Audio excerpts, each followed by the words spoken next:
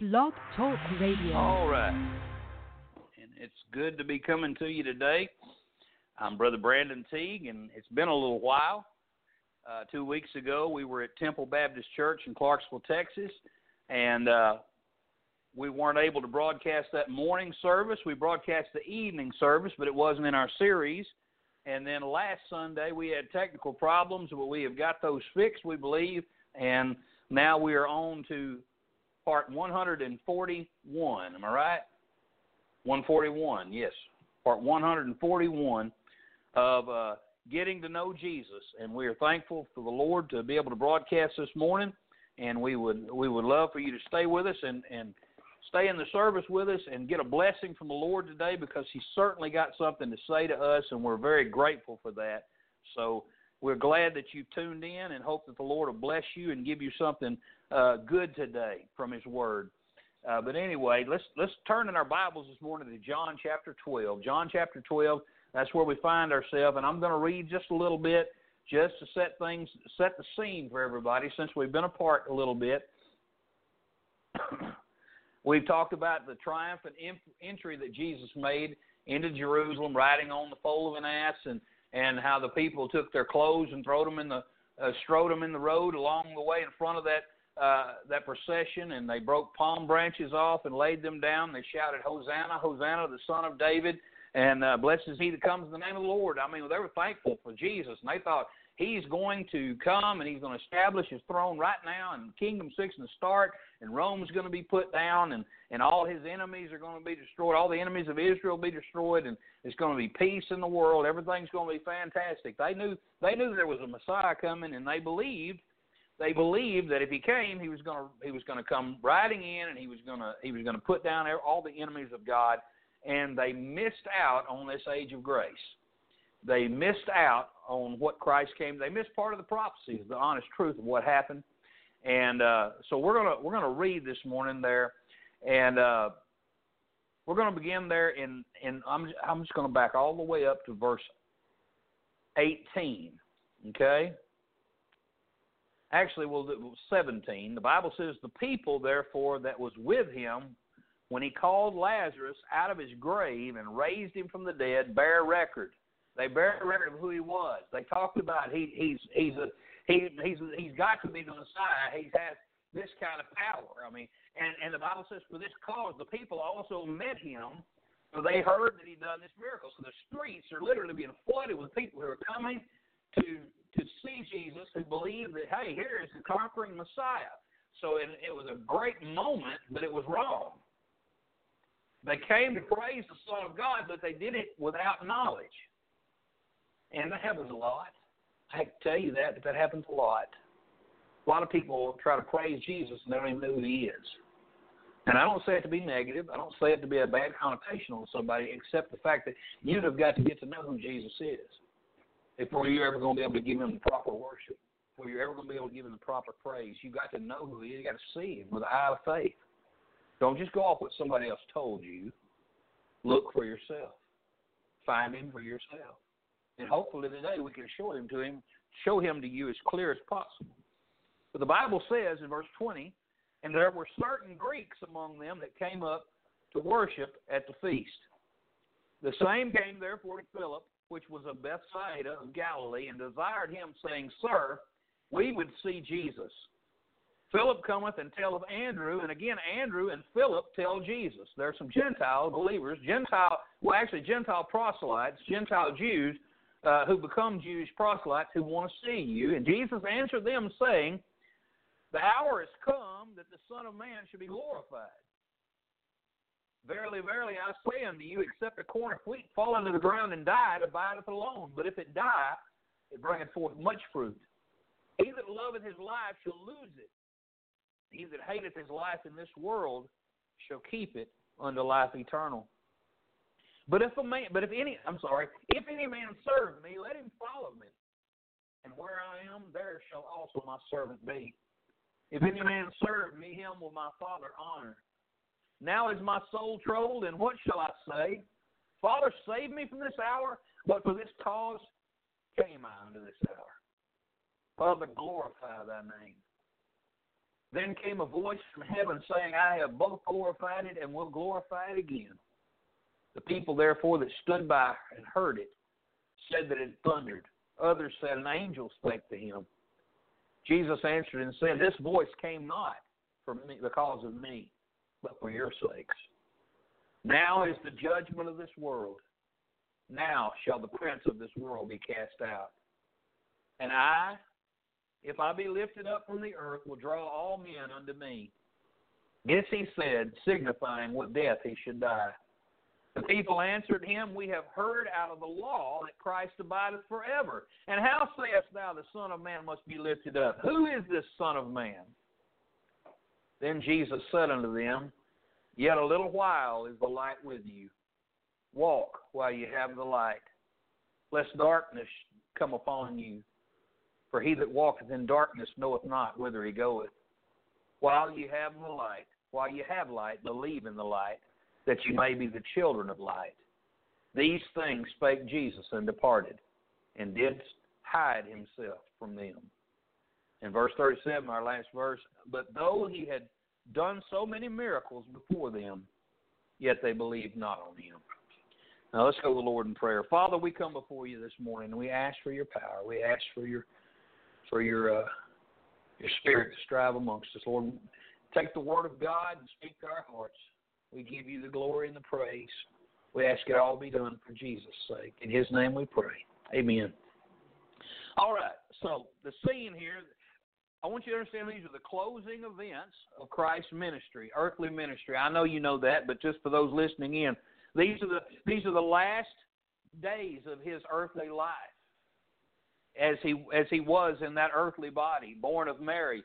That was the last closing days of that earthly vessel that Jesus came to this world in. And it's his last of his last moments ministering, trying to minister to the Jews. This is about to close their opportunity. You see that the Gentiles have come seeking Jesus. And the Gentiles coming to seek Jesus and the Jews' rejection of Jesus certainly pictures what happened on a national level. The Jews will reject Jesus as their Messiah, and then the gospel of grace opens up to the world of the Gentiles. And we see it foreshadowed right here in the Scriptures. He's surrounded at this time by Pharisees, by his disciples, curious onlookers, Greek proselytes, priests, scribes, and every other imaginable worshiper and folks from every walk of life there in Jerusalem. He's surrounded. There's a lot of people around him. Jesus had just preached, and he urged them to believe on him and to follow him. He's urging them. This is not a scolding Jesus. This is an urgent Jesus. He knows this is the last time he's going to speak to them about that matter of following him. The Father had given him an amen after he preached. I mean, when he just got through preaching there in verses 23 through 27, he said, Father, glorify thy name. And the Father, he spoke from heaven. And he said, I both glorified it and I glorified it again. He's given an amen to everything Jesus just said. And yet people stood around and questioned whether or not what they heard was thunder or not. Jesus had made this proclamation. He said, and I, if I be lifted up from the earth, will draw all men unto me. And when he says lifted up from the earth, I want you to understand, they didn't pick Jesus up and put him up on a cross and nail him to a cross. The cross was laying on the ground. It was laying there on the ground. A hole was dug. I don't know how deep, but deep enough to bury that cross in so that there was no chance of it falling over. Probably at least 3 to 4 feet deep, I would think. And he was laid on his back on that cross, his hands outstretched, his hands nailed securely to the wood, his feet nailed securely to the wood, and then he was lifted up. They raised that cross. Men got behind it, and they raised it up, and it went over into that hole and thud down in that hole, and his body shook as it did. He was lifted up as a spectacle for everybody to look at and see. This is what happens when you mess with the wrong people. That's what the cross was all about. It was an object of shame. It was an object of ridicule. It was an object of, look at this powerful man now. He was so powerful, but look at him now. He's pinned to a cross. There's nothing he can do. He's helpless. Look at him. That was the point of crucifixion. Yet we talked about it became a throne. That crown of thorns became a glorious crown upon his head as he opened up the life gate for all of us to come to Jesus, to come to the Father through him. But I want to focus on something. Before I get into the message this morning, I want to focus on something that doesn't need to be missed. Where Jesus said, and I want to do this because we didn't broadcast. Verse 32. Jesus said, "And if I be lifted up from the earth, will draw all men unto me." Now, I think it's very, very, very important that we focus in on those two words there, all men. And the reason I want to focus on that is to simply say this. Every hyper-Calvinist out there who believes that Jesus only died for a certain few is absolutely, positively wrong. I do believe with all my heart that nobody just gets saved anytime they just get ready to. You can't say, well, you know, when I'm 15 years old or when I'm 30 years old or when I'm 50 years old or whatever it may be, I'm going to get saved. You don't decide when the time of salvation comes. God draws you. He puts a desire in you to rid yourself of the sin that has wrecked your life. God Almighty draws you to the cross and shows you that Jesus is the answer. That's the only way a man's ever going to get saved, and he does that through his Holy Ghost, the third person of the Trinity, who works in silence, works without our knowledge, and he draws that person and shows them that they need a Savior. He said, if I will be lifted up from the earth, I will draw all men unto me. You can't get around that word all. Now, I know the hyper-Calvinist says, well, that means all men who will come to him. That's who that means. That just means all men that are going to be saved. Now, I'm not foolish. I know what the Bible teaches. I know that the Bible says that God has predestined some to be glorified and justified and glorified. I know what it says in Romans 8. But let's understand something. That's foreknowledge it's talking about. That's God's foreknowledge of those who will believe. Of course, God's not curious about who's going to be saved. God knew before he ever made the world that not everybody would be saved. He knows who will and he knows who won't. He's God. He knows all things. But at the same time, see, God is sovereign. I believe in a sovereign, holy God. I believe in sovereign grace to a degree because I believe that it is God who gives grace. And I believe it's God who draws. And I believe that man can't get it anywhere else. It's definitely of God's will. But at the same time, God puts a requirement. He puts a demand. God says you can't come to me unless you come through my Son. But I'm going to draw all men and show you that he's the way.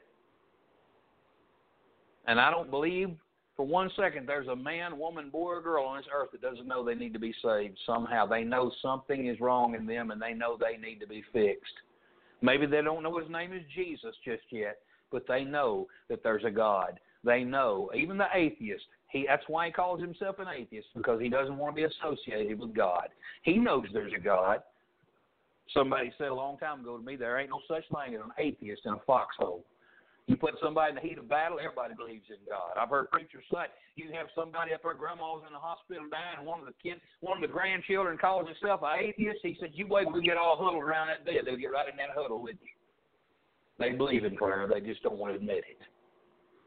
God draws all men. I want you to turn to 1 John 2:2. We'll turn over real quickly. We'll get through this, and we'll get to our message, and we'll be done. But I just want to show you these things because I don't want to miss it. 1 John 2:2, very, very quickly. The Bible says about Jesus. All right, we'll read verse 1 and 2. My little children, these things write I unto you, that ye sin not. And if any man sin, we have an advocate with the Father. That's one that goes on our behalf. Jesus Christ the righteous. And he is the propitiation for our sins, and not for ours only, but also for the sins of the whole world. That means everybody listening under the sound of my voice is included in verse 2. You say, what does that propitiation mean? It means the reconciliation to God. The only way you can come to God and be reconciled to God and stand in right standing before God is if Jesus Christ pays your sin debt. If Jesus Christ is your Savior, that's it. But all are able to come. Amen. Let's look at another place. Acts chapter 17. Turn there quickly. Acts chapter 17 and verse 33. Verse 30. Acts 17 and verse 30.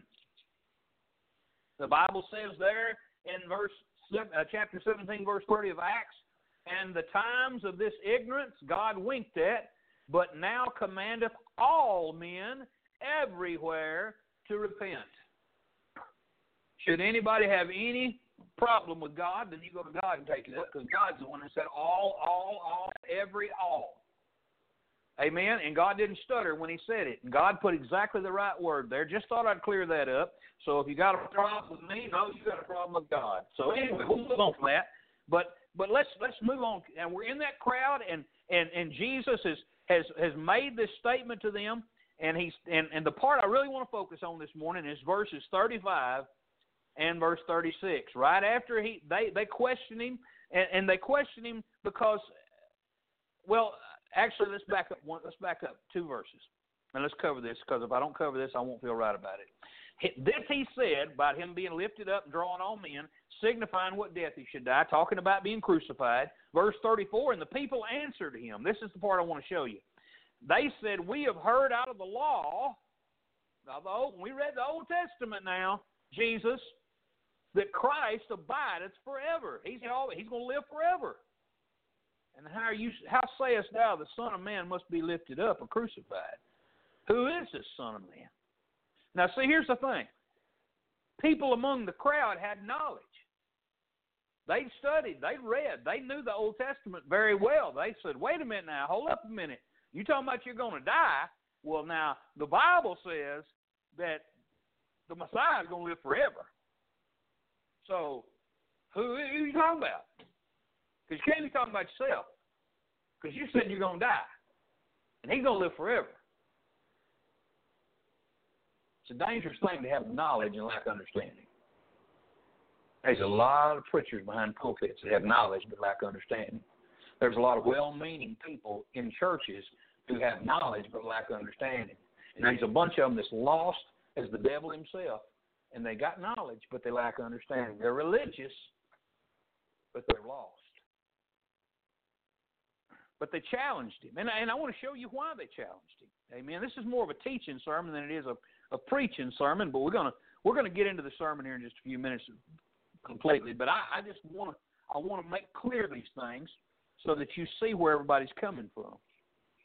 So they're challenging Jesus by saying, the Old Testament says this. Well, where are they talking about? Well, in Psalm chapter 72, first of all, verse 17, the Bible said, his name shall endure forever. His name shall be continued as long as the sun, and men shall be blessed in him. All nations shall call him blessed. So he's going to continue. They're saying, now, wait a minute. See, the Bible says that you're going to live forever. And then you look at chapter 102 of Psalm, verses 23 through 27. Let me tell you what it says. It says, he weakened my strength in the way. He shortened my days. I said, oh, my God, take me not away from the midst of my days. Thy years are throughout all generations. Of old thou hast laid the foundation of the earth. The heavens are the work of thy hands. They shall perish, but thou shalt endure. Yea, all of them shall wax old like a garment. As a vesture thou shalt change them. They shall be changed, but thou art the same, and thy years shall have no end. They said, now here, we know what the Bible says. Well, Isaiah 9:7, there's another one. I'll read you that one real quickly, and then we'll get on to what we're talking about. Isaiah chapter 9 and verse 7.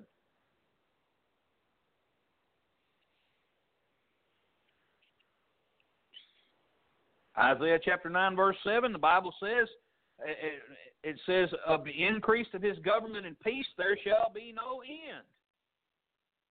And upon the throne of David and upon his kingdom to order it and establish it with judgment and the justice with justice from henceforth, even forever. The zeal of the Lord of hosts will perform this. And they knew those things. And they said, this don't line up, this don't line up. But here's the thing that they failed to understand. They missed the scriptures about his death. They missed the scriptures about his resurrection. They missed those prophecies. Listen, the sun goes down every day. But it doesn't die. It comes up new every morning. Listen, Christ went to die, but he came right back up. Amen? Jesus never died. His body died, but Jesus himself never died. Amen? They didn't understand that. They couldn't see that. That's where they missed out. They couldn't understand. This is God walking on the earth. They couldn't understand that. They couldn't grasp it. So I want us to focus our attention this morning as we turn back here to John chapter 12. I want us to focus our attention on some things this morning. And I want you to be in prayer for those out there that might be listening who don't know Jesus as their Savior. Maybe they've had religious experience, but they still don't have peace. They still don't have the forgiveness of sins. We won't be long this morning, but what we're going to focus about and what we're going to put our attention on, it's a grave matter. It's a matter of eternity. It's a matter of heaven or hell. It's a matter of lost or saved. But I want us to see Jesus, and I want you to remember, he is about to go to the cross of Calvary. He is about to die for the sinners of the world, the entire world. And he's there with his nation of Israel. He came to, the nation that God called out, separated unto himself, the nation Jesus was born into, the nation that he loved, the Hebrew people, the God's chosen people. Jesus came to save them, and they reject him. But I want you to notice how patiently, how lovingly, caringly, and patiently Jesus warns those who hate him. Then Jesus said unto them, verse 35, yet a little while is the light with you. Walk while you have the light, lest darkness come upon you. For he that walketh in darkness knoweth not whither he goeth. I've been walking in the dark many a time with a flashlight, and I just thought about that, I just thought about times when I've been out somewhere at night with some folks and somebody, and, we only had one flashlight. You know what I know? You want to stay with the one that's got the flashlight. Because without the flashlight, especially if the cloud's hidden, you can't see anything. It's dark. When you've got a flashlight, you can see where you're going. So if you've got the light, you need to walk in it. Amen. And that's what Jesus is saying. He's saying, I'm the light. If I'm not here to show you, you won't see it. You're helplessly, hopelessly lost in the dark without me. And I'm here trying to shine one more time to get you to see. But he warned them, even though they hated him, even though they were about to crucify him, he still lovingly, patiently warned them. I want you to notice, first of all, the concern for their souls. Again, these are people who tried to crucify. These are people, I say crucify, these are people who tried to stone him.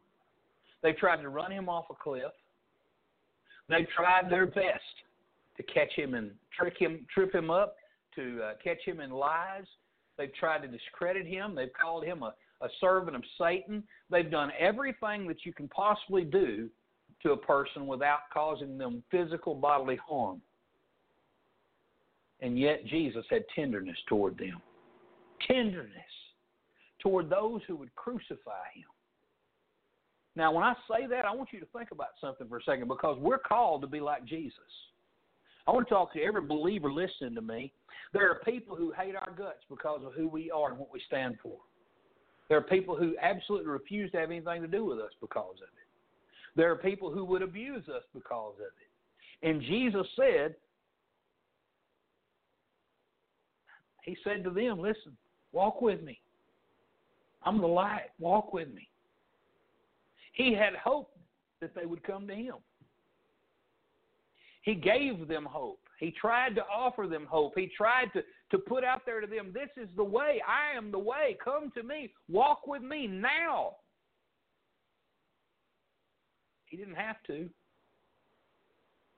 He'd only preached for 3.5 years. But yet he did. You know, the Bible talks about that in Hebrews 12:3. The Bible says that he endured such contradiction of sinners against himself. They hated him, and yet he loved them. They despised him, and yet he wanted them to believe on him. Folks, and that seems to me, it seems to us confusing. Why would he do that? I can't wrap my head around why he would love somebody that hated him. Not in my flesh. But when I realize that God has done that for me. God did that for me when yet I was still just barreling down life's highway, doing my own thing, doing what I wanted to do because it was me. My life. But God had mercy on me. And so many others can sing the same song and tell the same tale of how they were forgiven. Some who lived far worse lives than I ever lived, yet they came to Christ and all was forgiven. Just as it happened to me. He endured such contradiction of sinners. If I looked at my life, if we could lay down every sin that Brandon Teague has ever committed, I wouldn't want a soul to come by and look at it all. If all of your sins were laid bare for somebody else to see, you wouldn't want a soul to come by and look at it all. You'd have such shame over your life. As I said yesterday, life is messy. It's a messy process. Thank God there's forgiveness of sins in Jesus Christ. And Jesus came to offer it, even to those who hate him.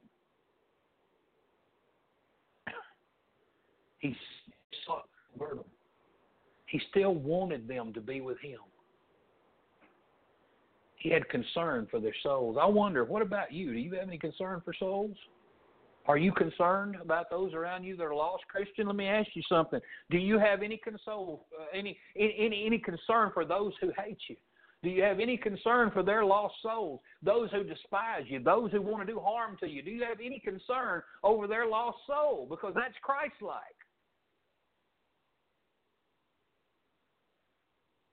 I want you to notice how Christ loved them even though they hated him. We know that from the cross as they were making horribly rude comments to him and mocking him. He cried out, Father, forgive them, for they know not what they do. I want us to see his concern in his waning moments of his ministry. One last time, just one more time, even though the majority there, it's probably all there, reject him, even though his love is so great. Do you hear me this morning? God's love is so immense and so powerful and so vast that Jesus could not help but pour it out one more time. You have a little while. I'm still here. I'm still shining. I'm still here. And up until the end, he never stopped being concerned for their souls.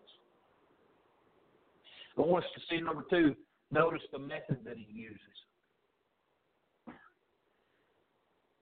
He didn't rear back and scream at them. He didn't rear back and scream, you're all going to burn in hell. No, he didn't do that. He didn't stand and listen to me. I'm not against street preaching, not one bit. I think that it needs to be done more often in more places. But I'm going to tell you, there's a difference between hollering and screaming and making people want to run from you rather than telling them the truth in love. And that's what Christ did. He told them the truth. He wasn't yelling and screaming. No. He said it humbly. He humbly warned them that the time was short.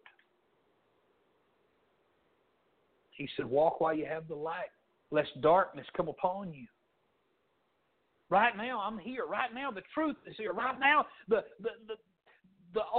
opening of the door to God is here. Right now, you can see. Right now, if you just listen. Right now, if you just open your eyes. Right now, but I'm going to be gone, and it won't be no more right now. That's what Jesus is saying. I want to turn over to 2 Timothy 2:25 real quick. Get there real quickly. I should have marked it. 2 Timothy 2:25. The Bible says, in meekness,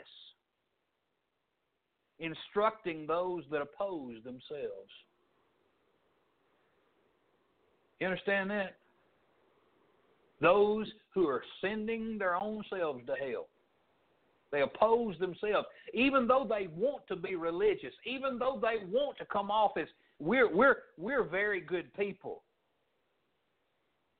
They still lost as they can be because they think that they can work themselves to a level of perfection. They think that they can get to the place to where they please God on their own. And they oppose themselves. And we're to instruct them in meekness, not in authority and coming down on them and putting our boot heel on their neck.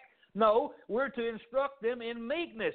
If God peradventure will give them repentance to the acknowledging of the truth. You see, they don't acknowledge the truth. They don't believe that He is who He says He is.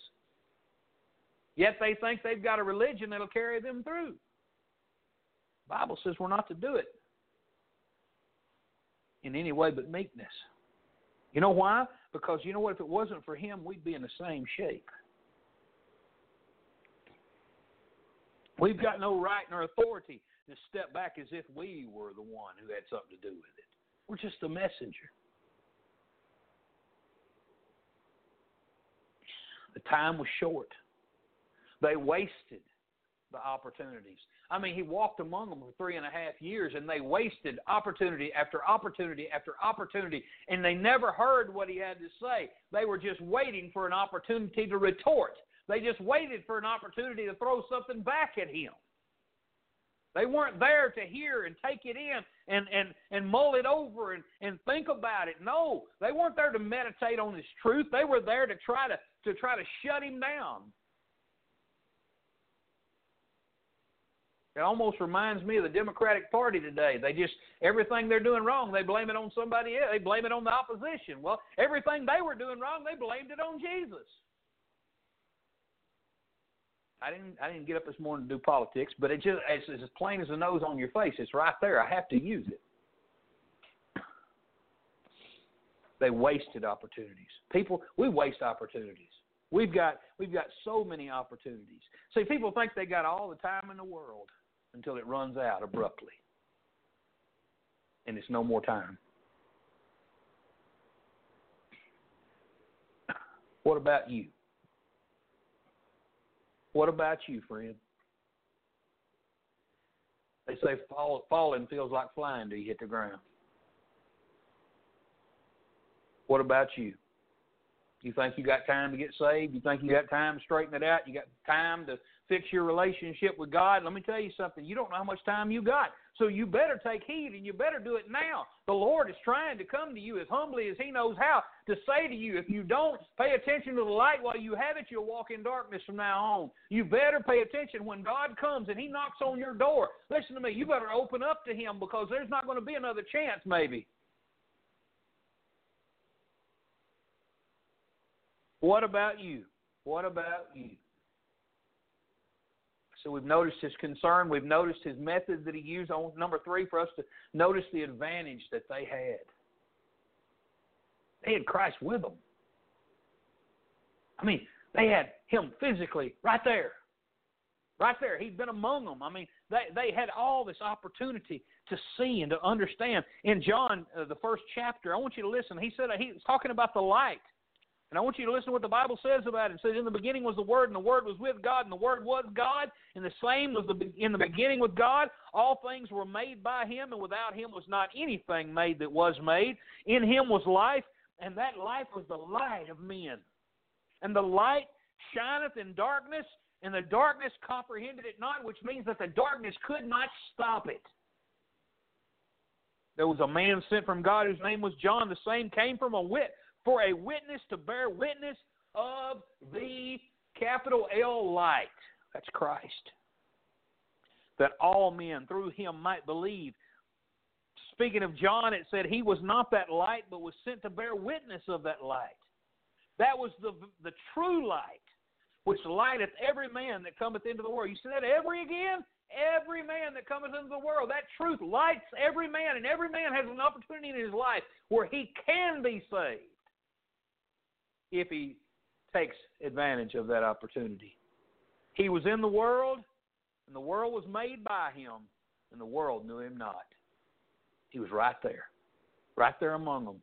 He came unto his own, and his own received him not. No, the Jews rejected him, but as many as received him, those, that small group there among them, and all that would believe since, to them gave he power to become the sons of God, even to them that believe on his name, which were born not of blood, nor of the will of the flesh, nor the will of man, but of God. And the Word was made flesh and dwelt among us, and we beheld his glory. The glory is of the only begotten of the Father, full of grace and truth. He's the light. Amen. He's saying, I'm the light. I'm here. I'm right here in front of you. Let me tell you something. If you're listening today, the light is right here in front of you. Look and live, as the Bible says. In John 7, in verse 33,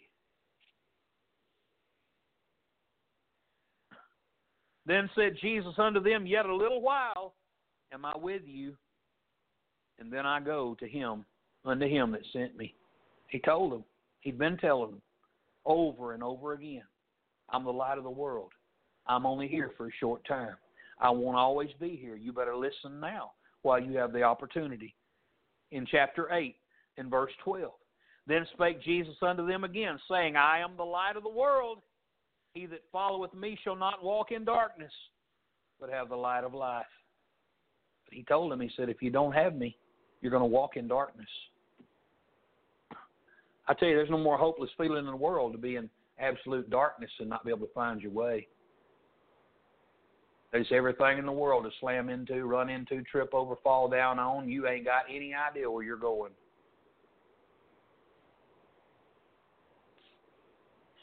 He was there. They'd heard him preach. They saw his miracles. They had the prophecies. They were without excuse. Let me tell you something today. What about you? You've grown up in the freest country on earth, and if you're listening to me in another place on earth, I'm talking about the United States of America.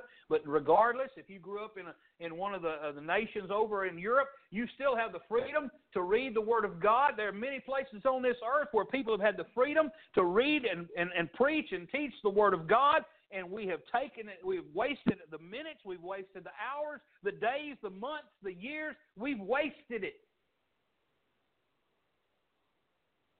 And we're without excuse for our wasting. There are people who've heard the gospel. They've had gospel tracts handed to them. They've seen it on billboards. They've heard it. They've seen it on the side of trucks going by on the highway. They've heard it from people's lips, and they've avoided it. They've gone around it to get away from it. I'm going to tell you something. There's going to come a day where it'll never come back. Today may be the last.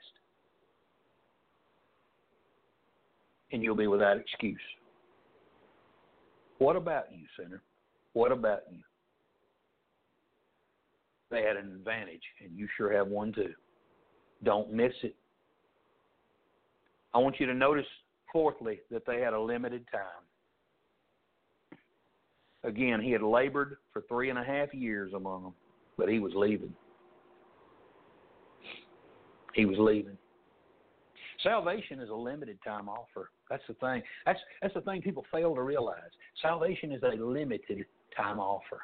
You know, the Bible says in Genesis, God said, my spirit shall not always strive with man. There's a time when God stops dealing with somebody.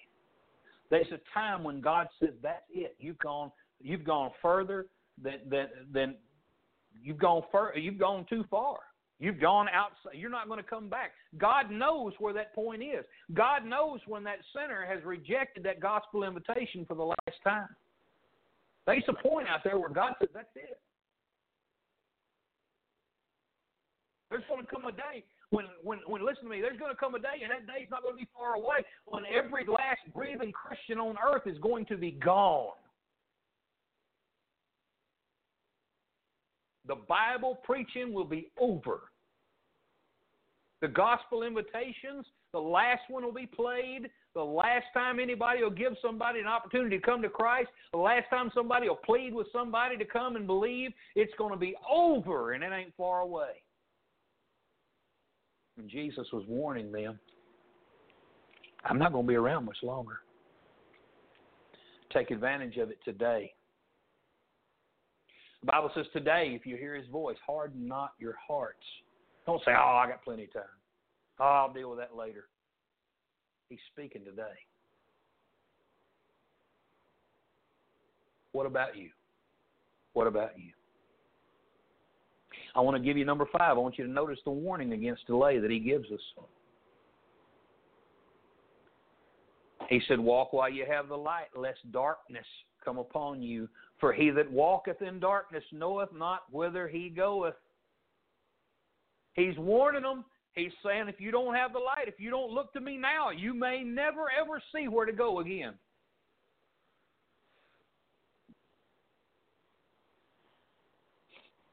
Today is the day of salvation. Today. Listen, the great thing about it, there's not a single thing that anybody has to do physically to be saved. You don't have to get baptized to get saved.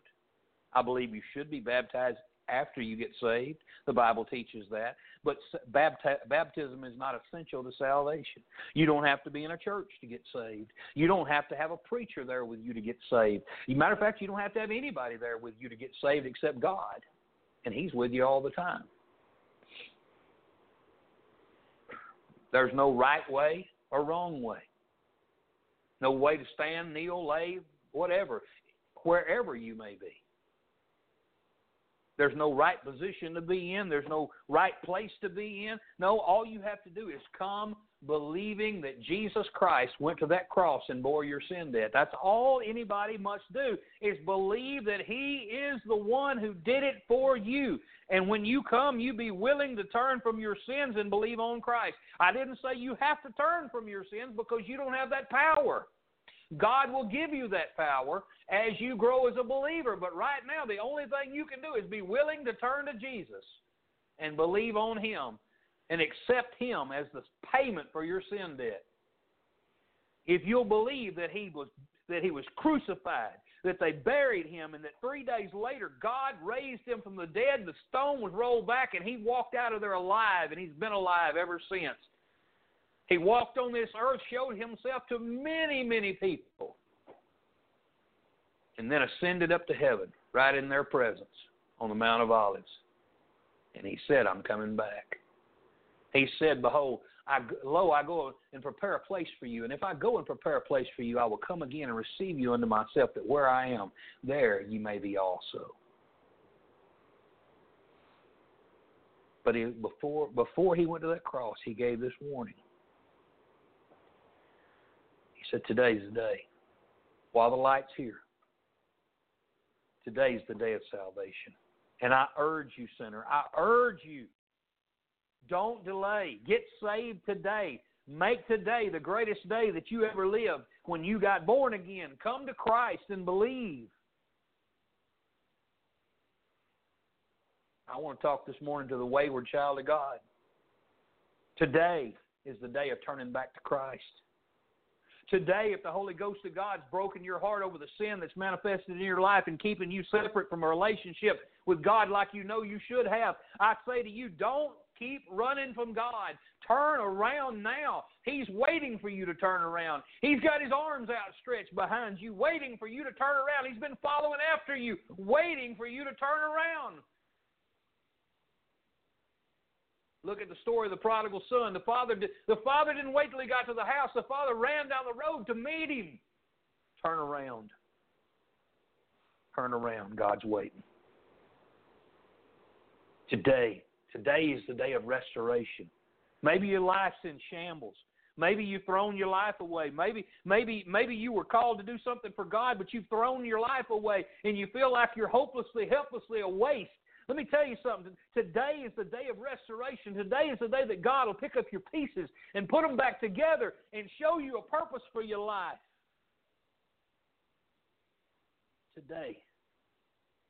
Today's the day of action. I want to read to you from Ephesians before we close. Ephesians chapter 5, beginning with verse 8.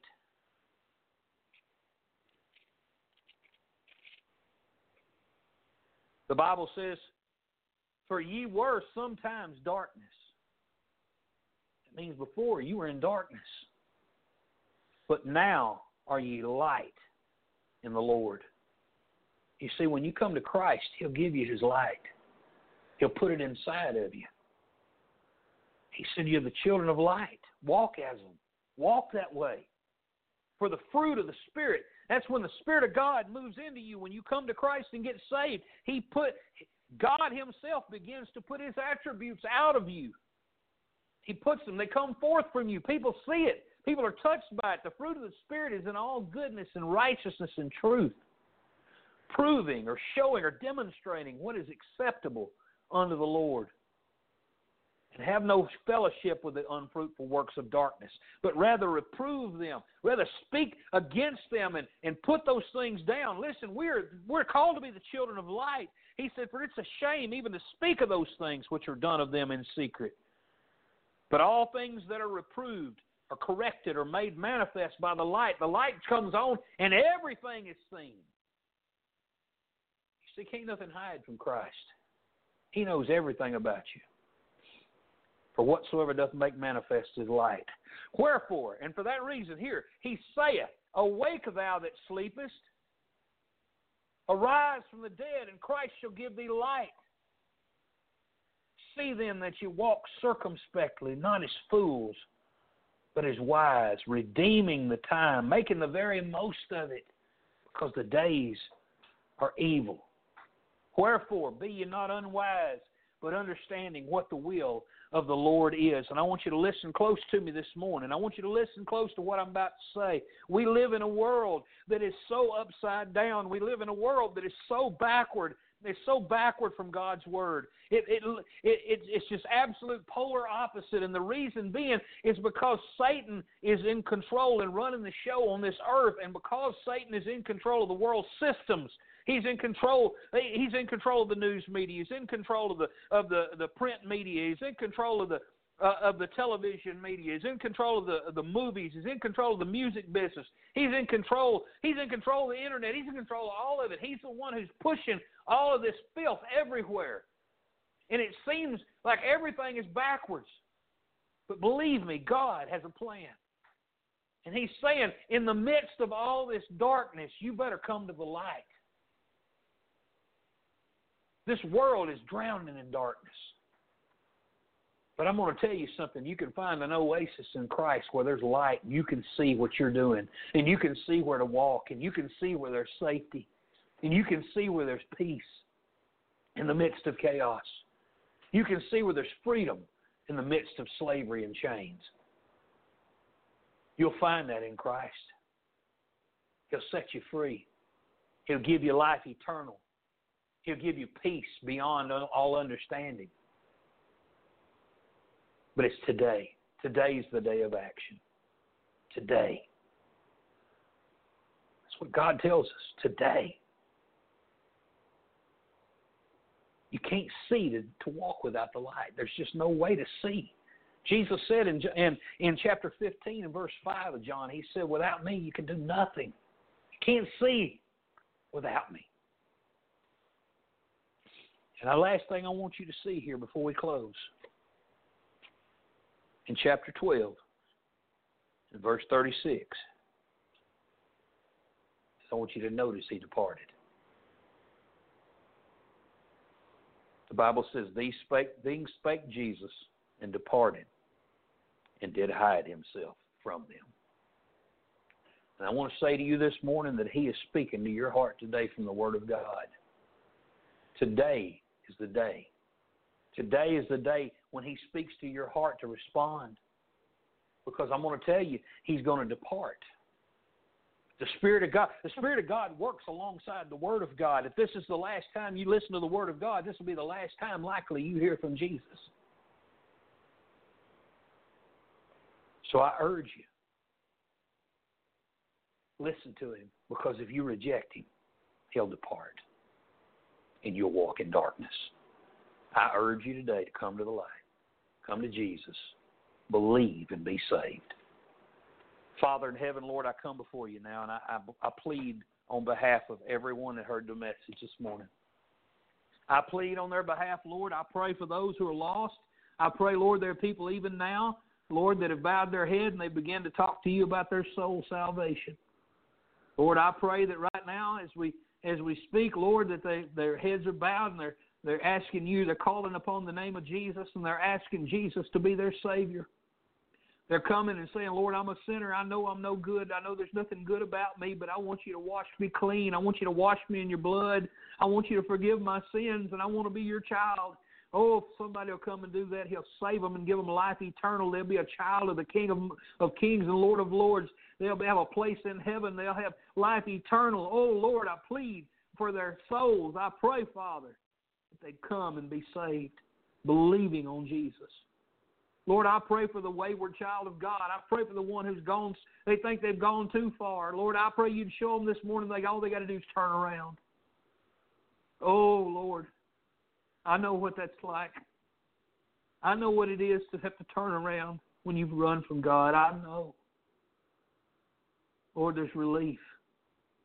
Please, I pray for that saint that's gone so far. I pray, Lord, they'd get relief today, that they'd walk back into the light of the Lord. Father, I pray, Lord, for the families that are broken. I pray for the children that have gone astray. Lord, I don't know all the cases out there. I have no idea what's going on, Lord, in people's lives. But, Lord, I know there's lots of heartbreak everywhere. Lord, I pray for them. I pray you heal hearts today. Oh, Lord, please continue to heal mine. Work in my life. Lord, lay a path out before us to walk. And daily show us the light as to where to step. Give us guidance. Guide us all the way to your door until you come and call us home. And I look forward to that day. Thank you, Lord. Thank you that you are the light of the world. And you're my light. And I give you praise and I give you glory today. In your name I pray. Amen.